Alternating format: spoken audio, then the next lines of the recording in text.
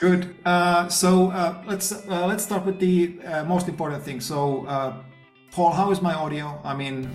We fiddled with the microphone last week, so I just want to make sure it's okay.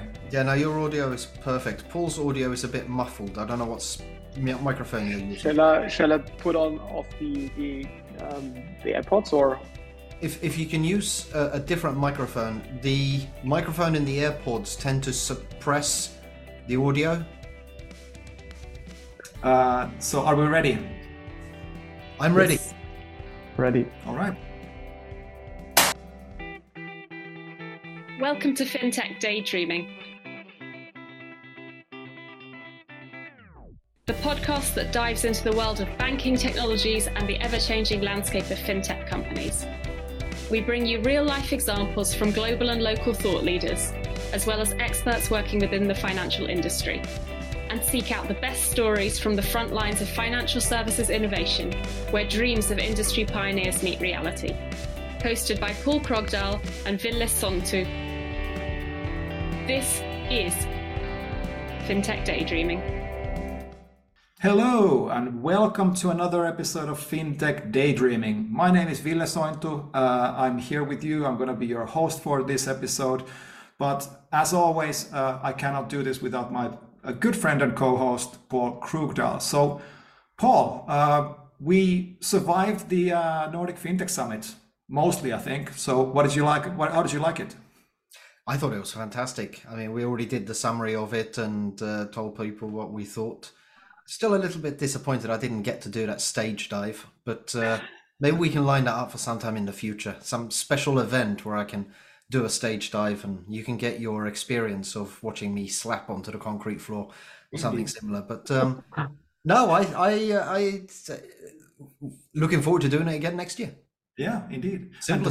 And the reason I asked, of course, because yes, we did the summary, but that summary was before we had the after party and the karaoke. So, I mean, if there's something you want to share about that, that's another story.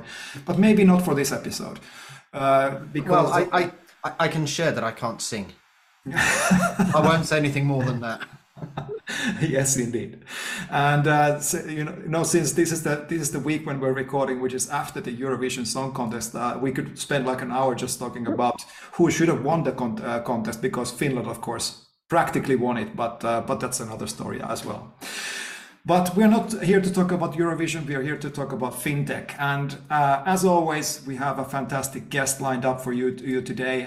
One of my favorite topics we're going to be talking about, which is the machine economy and IoT, I think. But before we get to all of that goodness, let's get to our guest as well. So Paul, good to meet you. How are you doing today? Thanks, Ville. Thanks, Paul, for having me. Pretty good to be here. Looking forward to an exciting episode. Yeah, so tell our audience, who are you? What do you do? I'm Paul. I'm one of the two co-CEOs at Links4 and also one of the founder of Links4. We focus on pay-per-use financing for manufacturing equipment. All right. So how did you end up where you are today? I mean, a little bit of your background. So I started my career I think 8 years ago or something like that in the IoT space. Spent there a couple of years. Started as the junior project manager, basically. Ended up in the partnership team there, where I built cooperation between machine builders and an IoT platform where we just collected different IoT data, analyze that, and give back the information how efficient you have used the equipment in your factory. After that, I spent a little bit more than 2.5 years at Red Bull in the energy drink company from Austria. I spent also there this time in the partnership team. And after this time, I thought it's time to do something by myself. Also do something with data, use something what I've learned at the very beginning from the IT space. And then I came up with the idea to link or to use IoT data not only for internal purpose like how to increase your productivity, but also use the data for financial products. And that was basically a starting point of Links4. Obviously, there was a lot of discussion going on. It was not that on point from the very beginning. But then we learned that on the one hand, traditional banks and leasing companies and also insurance companies, they don't have access to IT data, and they also don't know what this exactly is. And then we build a tech platform to collect the data, but also be now a platform where we can finance everything by ourselves. So basically, we ended up to being a leasing company, just focusing on pay-per-use. So this is kind of my story so far. And now we're currently in the growth phase of the company. All right. It's really good to have this fintech founders as our guests. Even though the name of our podcast is Fintech Daydreaming, I sometimes feel that we talk to a lot of bankers and a lot of technology vendors that are on the larger side of the spectrum. So it's really nice to talk to these earlier stage fintechs, even though you've been around for a while now, I think. But before we get to talk more about Links4, what is your value proposition and what are your customers doing and all of that goodness, we do have a tradition in the show, which is that we ask our guests to tell a fintech-related joke to kind of get us into the mood of the conversation a little bit. So I dare to ask if you have a joke to share with us today. So I have one with me. Obviously, it will not be good, and also I'm not creative. So, but I think it's fintech. It's obviously it plays the technology an important part, and that's why I asked ChatGPT for a fintech show, and the answer was basically the joke. Why did a banker quit his job? Because he lost interest. There are many more out there, but I think that's the worst one I found. Yes, I think I'm pretty sure we've been doing the podcast now for more than 3 years now, and I think we have some version of that joke before, but I'm sure our audience has forgotten. So I think that was perfectly in line what we expect the jokes to be. Well, it's very good recycling, right? We're being very efficient here and looking after the environment. Yeah, exactly. I mean, ESG is another big, Exactly. theme for us. So I think obviously on the joke side as well, not only is it garbage, it's also recycled. Yeah, maybe ChatGPT also listen to your podcast, and that's why they have the joke already. I like the sound of that. So we could say that we're the top ranked listened to podcast by ChatGPT. Also another thing we learned in the Nordic FinTech Summit, by the way, we are the largest Nordic FinTech podcast. By the way, dear listener, if you know something different, please let us know. But as far as we are concerned, we are the largest Nordic FinTech podcast. But good to get that out of the way. I think we're all warmed up for the actual conversation. And like I mentioned before, this is one of the most fascinating combinations of technologies that I can think of, and this is really about how do we combine machine data, like you mentioned, Paul, in your introduction, to financial services, and Links4 is right in the middle of that, as we heard. But how did you kind of land from the background of having IoT data available, and then how did you come up with the idea of using that for financing or equipment financing, and why did you think that what is your value proposition, your unique value proposition when it comes to this world, and why do you think you will be successful as Links4 in this equipment finance?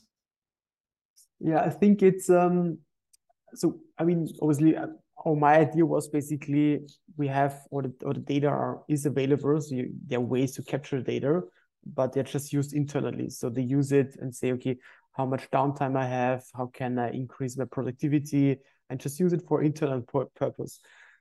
Because also the technology wasn't ready to bring data from one company to another one in a safe and secure way and also trustful way. And my idea was basically, okay, it's interesting data, know how you can collect the data, but also how you can use and interpret the data and how you can use it internally. And I think that is super interesting information for external companies which don't have access to that. And then we started to speak to different people. So we spoke to different insurance companies, to banks, leasing companies, and they say, okay, might be interesting, could be good, but it's always a challenge because how can we trust the data? How can we collect the data? Who helped me to read the data and all this stuff? And that was kind of the starting point to say, okay, let's build a platform which can securely and trustful collect data in a way that it's comparable. It doesn't matter if it's a forklift, an injection molding machine, or a bottling machine. So it's 1 hour is always in 1 hour, so you can compare it, and then bring that in a secure way to a cloud infrastructure, so that a third party can use it for risk management, for pricing, and also for invoicing purpose, without having the fear that that the data are not correct. Yeah, and this was kind of the starting idea, and then pretty quickly we learned also that not only the data is the issue, but also the flexibility. So when you look now at traditional financial products like a credit or a lease product, you always have to pay the same repayment rate. Doesn't matter if you use the machine or if you don't use it at all.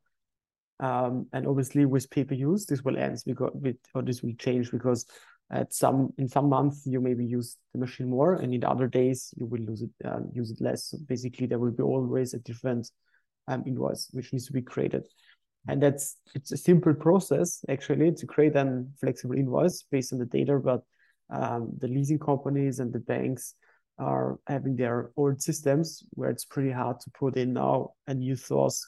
And basically send out different invoices every month, and then obviously there's the whole collateral process aligned with that as well. And then we learned, okay, not only the data is an issue, but also the flexibility, and then also who's taking over the usage risk. So the risk that there's less usage than what is actually planned. And then also obviously banks, that they have their rules but they have to follow, and it's pretty hard for them to bring in or onboard new products and also get their head around the risk, because they don't have the data, and they also don't understand the data in that detail. And that was the decision we made. Okay, we're not only building a tech company which is providing data, but we're also building a fintech, basically, having the data tech infrastructure, but also the financial capabilities to buy the machines and then to lease it to different machine operators. And we basically, or we are in fact a leasing company. We're just focusing on pay-per-use, which is a little bit different than traditional leases. So just to understand from give me a little bit more clarity. I think Ville, you've looked into this a lot more than I have, so this is quite new to me. So for the next 20 minutes, you're going to get a lot of idiot questions from me, but hopefully some of my listeners or our listeners will be happy for that. Are you just a matchmaker? Are you sitting there in the middle between the consumer or the companies using the equipment and then the equipment manufacturing companies? Or do you actually buy the equipment and then put it onto your books and then lease it on a paid to your consumption-based model to the end consumer? Yeah, it's the second way you have described it. So we buy the machines from the equipment manufacturers, from the OEMs, and then we lease it on the pay-per-use basis to the machine operators. So we're not a matchmaker. We are actually a fully leasing company. So everything works exactly the same when you would traditionally finance the machine, with the major difference that you only pay back when you actually use the machine. So that must mean that you actually have a fairly high upfront investment to be able to buy that equipment. And that also means that you need to somehow do a certain amount of calculations to ensure that you don't basically overcommit on this equipment. So how do you ensure that you basically don't go out of business? So obviously we have different refinancing sources. One, for example, is an own build-up equipment fund, which we use for refinancing purposes. There's basically where this cash is coming from, where we can pay upfront 100% of the purchase price to the machine builder. And then obviously what is important to measure and to estimate the plant utilization correctly and to build in the correct or the right or the appropriate risk margin, basically. So what we have done, we have analyzed from over, I think, 2,500 machines, over 40 million data points from different machines over 4 or 5 years. Where we also have this kind of COVID dip in and everything. And there we learned pretty good. Okay, how does an automotive company, for example, in Sweden normally, or in Finland, normally uses, I don't know, an punching machine or injection molding machine. And then we also know how's injection molding machine used in the automotive industry in Germany, or across Europe, or in Asia, or in the US or North America. And I think that's super important information to have.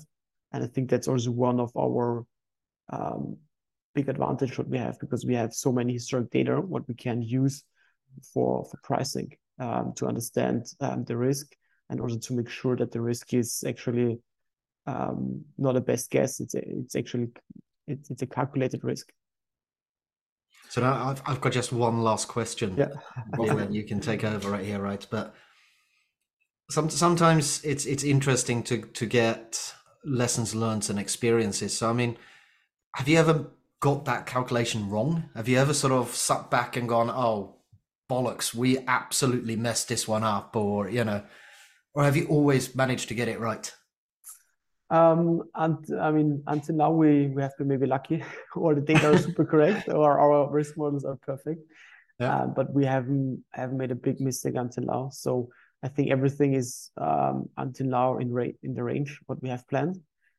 Our portfolio performs at the moment at 101%. So it's actually a little bit of overusage. Yeah. This can be obviously a sign that we are maybe too conservative. But I think we're doing in that way currently a good job, and we haven't had any fail until now. Fantastic. Okay, so let's break down the process a little bit. So we're just trying to understand all sides of what you do and what is your unique value in that value chain. So starting from the equipment itself. So let's say you find an equipment manufacturer that would like to get these equipment leased out and have them off their balance sheet. I think that's the usual prerequisite for an equipment manufacturer that would be interested in your services. Then what happens next? So do you go and install sensors into the equipment? Do you go and inspect the equipment? And then how do you get the data flowing first? And then we can go into the financial balance sheet side of things. Yeah, I think with the data side, it's actually not a huge issue anymore to get access to the data, because there was this kind of whole industry 4.0 initiative the last couple of years, and a lot of OEMs and also machine operators have done a brilliant job, because they have their own condition monitoring and systems in place, which basically I've started my career at the very beginning. So what was more our goal to build a platform which can be connected to all the different industrial protocols. So you need to understand that every machine has their own kind of mini PC, and this PC speaks a certain language, so-called industrial protocols, and there are many of that available. And we needed to find a way that our platform can speak all these different languages to collect the data from the machine PC, or so-called PLC actually. And that was more the big thing, because we don't need to install any hardware at any machine anymore. We just want to align with the machine manufacturer or with the equipment operator. How can we get access to this kind of protocol, which is already pre-installed and which can already read all the data and store it internally in their PLC. And as soon as this is once aligned, it's a purely software thing. we can use it for all the different equipment or for the same equipment types from one single machine manufacturer. So this is then super scalable, but you just need to do once this kind of setup. And this is how it's done. So do you ask for historical data from new customers that you onboard? So do you need like to have a lot of history of how this equipment has been used in that specific manufacturer, or do you rely completely on the data sets that you have already collected yourselves? Yeah. No, we always ask for historic data because it's always better to have more data available. The historic data, what we have, I think, are a good guidance. When we don't have any data, we can use that one as well, but we also use it for benchmarking. So what kind of planned usage the equipment operator assumes for the next couple of years, and then we can benchmark it within our data. Can it be correct or not? Yeah. But also we ask for the historic data if any are available, and then we can also do the benchmarking, see how's the fluctuation, seasonality, and so on, which is obviously important to know. Okay, so a bit of a side question, but with great data becomes great responsibility, right? So is there any problems with data protection or privacy in these questions? I would imagine that many of this equipment is being used historically by multiple customers who might have requirements to protect their usage data. Is this a problem in your space or not? I would say it's not a problem, but it's an topic what you openly need to discuss, and you need the right infrastructure and the right security system built up so that it's sure that this data cannot be lent at any competitors or on the internet. I think that's super important because these companies are super keen on that data. And I think the big value what we bring in with the pay-per-use finance, from the very beginning, it's clear that we need to get access to the data. So there's no discussion about that. It's more like, what kind of way, except my security team, my cybersecurity team, that I can share the data in a certain way. And I think this is the topic what needs to be addressed. But until now, we always found a solution. So we haven't lost a deal or a project because of the IoT connectivity until now. But I'm assuming from a data perspective, really, what you're picking up is hours of usage, right? So how many hours has this engine been running for, or how many hours has this equipment been operational, rather than any other data points? So is there really that much risk around that data getting out? So we're not only collecting the operating hours or the produced units. We also track different things, like when you think about bottling machine, you also think how much water consumption the bottling machine has and how many bottles they have produced, so that you can build correlation models behind that and check if this can be correct, whatever they have reported. So is it critical? I think it depends on the industry. When you think about the automotive industry, even if a competitor would know how many operating hours you have around the factory, or how many pieces you have, or how many cars you have produced, I think this is super critical. So you really need to take care. Okay, so moving on to the next stage in the process. So now you have secured the historical data, you have secured that you're able to read the data from the machines, you have made the agreement with the equipment manufacturer, and then now it's there on your balance sheet.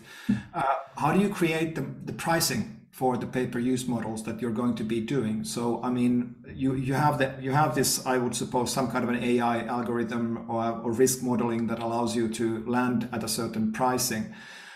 Maybe, I mean, we talked a lot about already about this. You use the historical data, you use the patterns. Do you use any other external data sources? So, for example, that if you know that the equipment is going to be used in a certain region in certain conditions, so weather conditions, do you use those kind of data points to be smarter with the predictions, or do you rely on higher level of consumption data? So I think obviously we just do the same pricing like like you would do with traditional lease. Yeah, we also need to do all the risk analysis, make sure that we have a risk spread, or credit risk spread, on that, and then basically we need to add the usage risk spread, and this is basically calculated through the algorithm that we have developed. But also what you mentioned, we also take under consideration which country the machine is used and so on. So this also is part of the entire pricing engine. Okay, and that lands you at a pricing level which you think will be profitable for you over a certain amount of time. Do you make equipment deals then? Do you make these contracts like just pay as you go and then drop it, or is it more like over several years? What's the framing that you usually use? Normally you have a certain minimum contract duration, so you agree on that upfront, because this kind of contract duration will also be impact how much you pay per operating hours, for example. And that's basically then fixed, yeah. But you can choose between, I don't know, 3 years and 10 years, whatever you think is the best solution for this equipment. Okay, and to be clear, the users of the equipment, so basically the customers that pay you, these are also businesses, so this is B2B, not B2C. Yeah, yes. Sorry to mention, I haven't mentioned that. So we only do B2B. Yeah. Yes, Okay. it's normally factories, global automotive supplying companies, or food and beverage companies, something like that. And there I was hoping I could lease my next lawnmower from you, but obviously not. No, unfortunately not. Is that something that you might be looking into in the future or not? I think it's too small, yeah, to be honest. Okay. So you really need, I think it's too small for PPUs, yeah. Okay. At least for us. Okay. But I am wondering, I mean, we're talking about very large industrial equipment here. At some point in time, you have to decommission this. So it becomes your responsibility to decommission it, to take it apart, to remove it from the customers. And then what do you do with it? Yeah, so I think that's one risk what we don't take. And also what we don't like is the secondary market risk. We approach it that way that the machine operator has a purchase option, so they can buy the equipment at the end of the contract duration, or we have the option to sell it back to certain dealers or to certain machine manufacturers who take it back, and then they basically refurbish it and then sell it in the secondary market.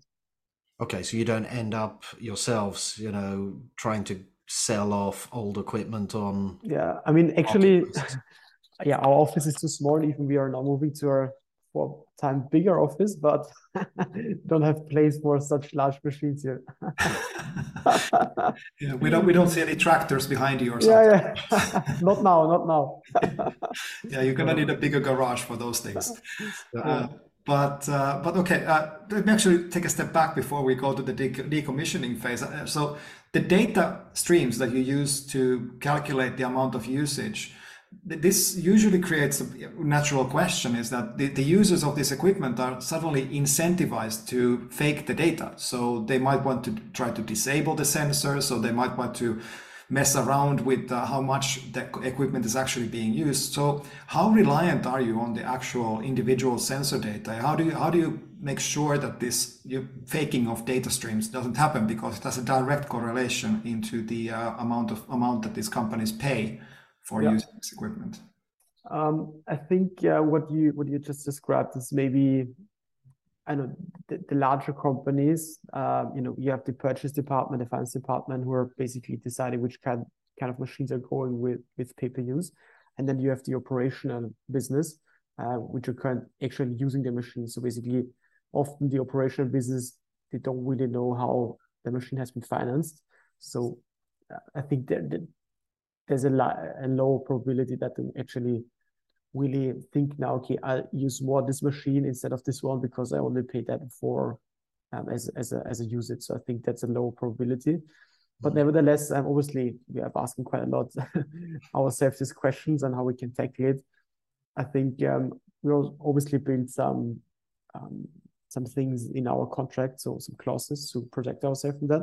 But also from a technical point of view, we build up the system in two ways to secure that. And the first is, as I mentioned, we go directly to the PLC. That means if they fake the data, the sensors, which are already built in with or will be delivered with the machine, they will fake their own reporting systems as well. So when someone is using the data internally, they will also reporting the wrong data. So that's one thing. And then the second is, and the short example, which I have explained before, was the correlation. So we check, for example, how many bottles have been filled in, but we also check how many liter of water was rushing through the machine. And then we see, they have 1,000 liters of water, but they only reported one bottle of water. And then obviously we know, okay, there is kind of a mismatch. And then we would dig into that, where this is coming from. And then obviously this is just a super simple example. And obviously there are huger and bigger risk models behind that to check the correlations. And this is also where the struct data are coming in, or is coming in to help us to build these correlations. Another thing that IoT data is being used for and has been for quite some time is, predictive maintenance and predicting of failures and those sort of things. Do you guys also get involved in the maintenance and upkeep of this equipment? Because in some ways that will help to increase your revenue stream, right? We're not really involved in that. Mainly the pay-per-use equipments are normally also have a full service contract with the OEM, with the machine manufacturer, but all the stuff with predictive maintenance, uptime guarantees and so, this is more something like what we cannot really influence. And also when you build up predictive maintenance models, you really need to have a deep understanding of the industry, of the equipment itself. And this is something where we don't see ourselves at the moment. But I mean, so one of the things I'm thinking about there is if a piece of equipment is not being maintained and it starts breaking often, that actually affects your revenue stream because you're being paid on the usage of it if it can't be used. So there has to be some element of correlation there between, the maintenance and upkeep and of that machine versus what you're doing, at least for your own benefit. Yeah, so I mean, from a legal point of view, the machine operators needs to do the maintenance on a regularly basis. But obviously if they don't do it, and we see that they don't do it, and because and then we cannot reach our targets. We have our rights basically to protect ourselves. But this again coming to the point, the equipment user, they're not interested to having a machine which is not maintenance, that is not working. They actually want to use the machine because if they use it, they also make revenues and produce some product. So the core interest of them is not trying to sneak around to have a new machine, which I've got maybe for low money or lower money that I would directly purchase it. It's more like, okay, how can I optimize my internal KPIs, like the balance sheet effect? How can I survive seasonalities? How can I maybe also increase uptimes when there is the OEM also involved? So I think it's more like these things, not like how can I try to save some euros here. So I want to round off the discussion by talking about the future. So let's try to look at the 5 to 10 year landscape. But before we go there, I do want to round off this conversation that we had about the life cycle of the products. How do you handle the problems? And speaking about the problems in this landscape, rather than asking what are the biggest problems, let me ask it this way: if you would have a magic wand, I think we done this a couple of times in other episodes as well. If you had a magic wand and you were able to make one big problem disappear from your daily business in this pay-per-use financing, what would that one thing be and why? It's a good question. Spontaneously, I would see two fields actually. One is on the secondary market risk side. So not all OEMs are prepared to take back machines and push it or refurbish it and then sell it in the secondary market as a used machine. I think that's a big issue. And I think it's also, but it's super critical to solve that, not only for pay-per-use reasons, but it's even more important for ESG reasons. So because when a machine is not used anymore from one equipment operator, you can give it back. The same machine gets a second life, which is super important to kickstart the circular economy. And I think this is an issue which I would love to solve, because it has two aspects. It has a good impact on ourselves, on the risk side, but also has a good impact on the environment. So I think this would be definitely something. And then the second larger issue we believe is something like that we have more standards across all countries in terms of regulatories, so that you don't have all these different local laws, obviously. I think people are working with that, but I think this can be maybe not in daily business, but when you want to enter new markets, this can be a pain sometimes. So now we've described the process more or less from end to end, and concluding with these things that we look to improve in the ecosystem.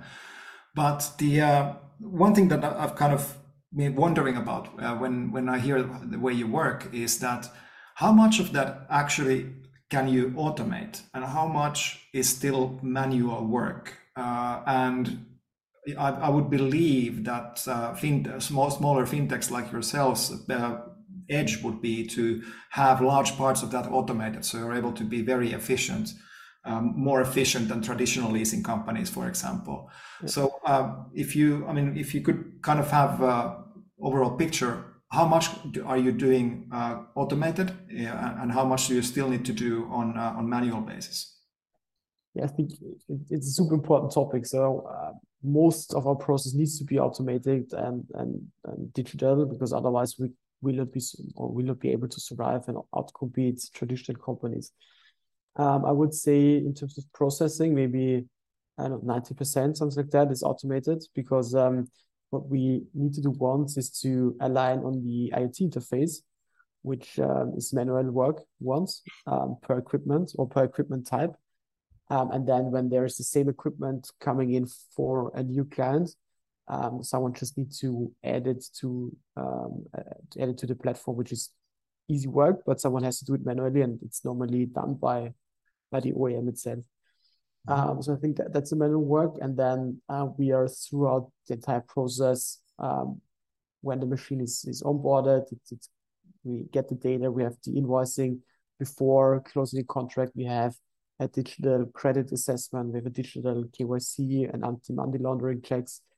And then obviously we have this automatic risk models, which gives us insights when something is going wrong or not in the right direction. And then you have basically, then also the signature and everything is digital. And then at the end of the contract duration, there's where again the manual work starts again. So the contract ends, and then we get the notification, the lessee is taking over the equipment or not. If yes, everything is ready to go, you just sign it and it's done.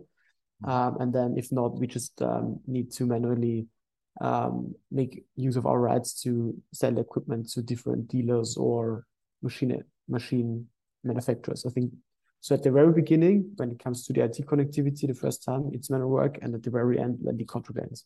So, but in between, everything is automated. That's a super high percentage. I mean, do you see like in 5 to 10 years that it will be almost fully automated? Can you become almost like an entirely digital company, almost autonomous? I mean, I hope so, but I think it would be a challenge because at the end of the process, someone needs to make a decision. The decision is not made by us. We need to wait for the input. So this is something what we can maybe make automated, so they can give us a yes or no, and then the platform is working on with that input automatically and trigger the different events. But I think, yeah, will be a challenge, but definitely the goal is to have more or less everything automated and streamlined, because this will leverage our efficiency pretty much. So I mean, that's maybe a good segue to talk about a little bit about the future. And I'm really now want us to talk about like 10 years ahead, 5 years ahead. What's the kind of art of possible in this space? In my mind, when I hear pay-per-use, and I know Paul wanted to get a lawnmower with a pay-per-use contract, but maybe something that is maybe a little bit closer, cars, for instance. So if I, for example, go to any of the car companies here in the Nordics, and I want to make a contract, and I want to make that leasing contract online, they only offer me options for regular leasing companies, but and leasing options with fixed prices per month, the only parameter being almost like how much you want to drive and how long do you want to keep it. But the is this model of pay-per-use something that we could see in the longer term future, in a way that I could just go on a website or pick up a mobile application and say that this is the car that I want, and then the next thing that happens is that after I sign the contract, at the day when this thing is manufactured, it could just drive itself to my door and say, here I am, and then I could just pay for the amount that I actually use that car. Is this something that will happen in the future, or is your view of the longer term future something different in this pay-per-use world? I think definitely. So the trend is definitely there to go there. I don't know if it will happen 5 or 10 years, maybe longer. I don't know. But I think it's the way to go, because I mean, we are now focused exclusively on B2B customers, but I think there will be companies, and maybe also ourselves, to enter the B2C sector and market. I think this is a huge market, obviously. And as you just mentioned, it's a super inspiring vision to have everything online. The car is driving fully automatic to your house, and you just add your credit card or your cryptocurrency or whatever, and then you just use it. So I think there will be challenges for sure, because when you enter the B2C market, it has different challenges, like we have discussed before, with, you know, customers always try to optimize their cash, basically, and try to be sneaky and find ways and loopholes. But I think when you crack that one once, I think it's a huge market, and it's definitely possible to grow there and to see not only for cars, but there are many things in the B2C sector what would be interesting for a pay-per-use model. I actually think that model already exists, Villa. If I remember correctly, I think in Sweden, for instance, I think it's BMW.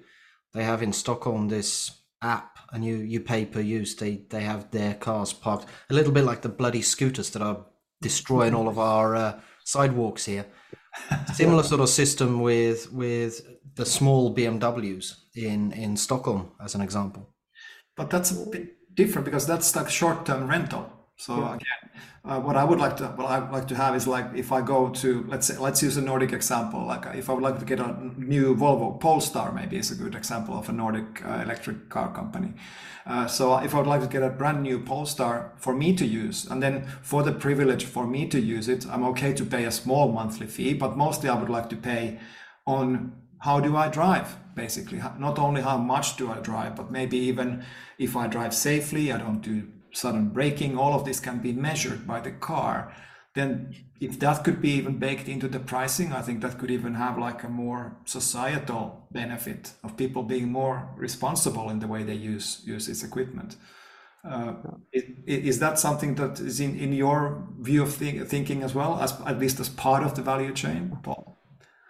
Yeah, I believe definitely. I mean, as Paul mentioned before, like in the car sharing models, they sometimes already measure how fast you brake or anything like that, or how hard you brake, and they also took that under consideration. That they block you, at least in Austria, they sometimes block you then to use the service, because it's not efficient how you use their cars, and they don't want to get destroyed basically too fast, their cars. So I think that's definitely the way to go and use also the data what will be collected then. And Isn't that also, sorry? Sorry, I didn't mean to interrupt you there, Paul.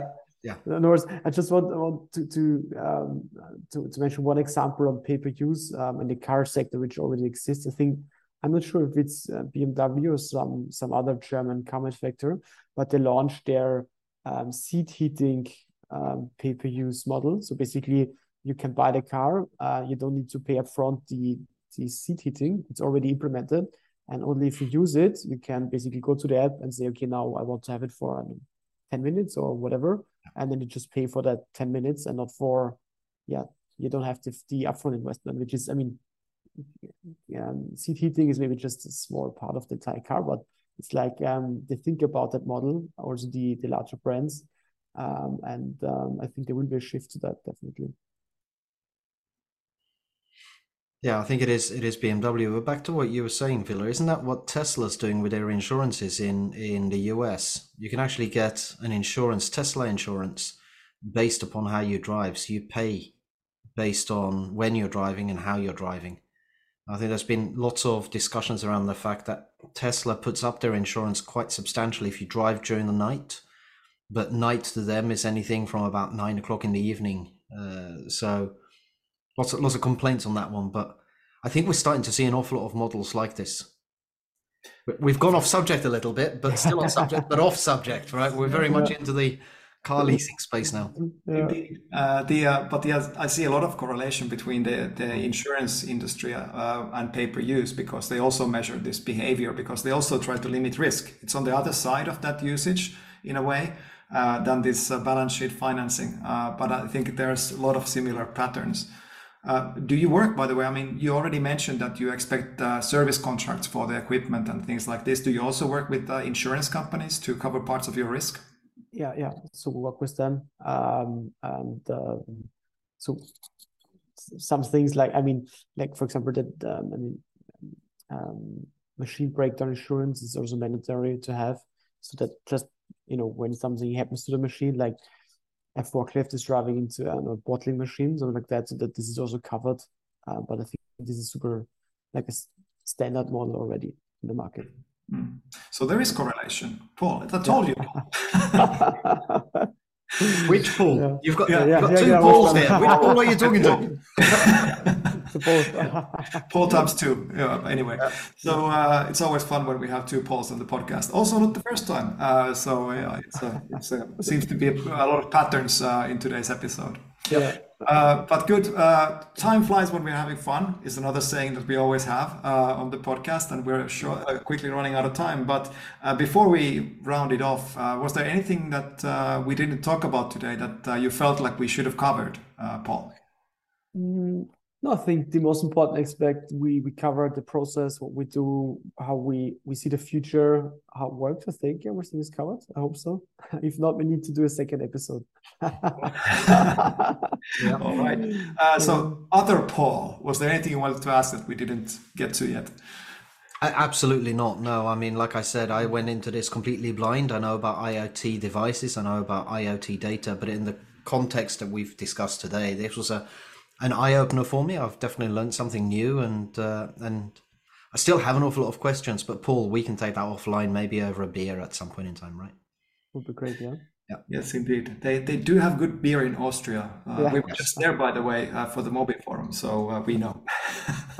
and there we've got another chance for me to say, and I was born in Austria. Really? Yeah. Where? I was born in Vienna. Oh, nice. Yeah. Awesome. So, okay. So we have a lot of patterns now, even more. Yeah. All right.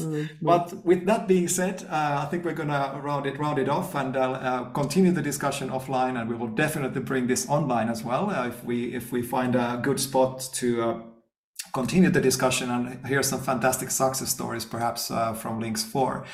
But before we do that, Paul, of course, we would like our listeners to know, how can they find out more about Links 4 and yourself, and how can they be in touch?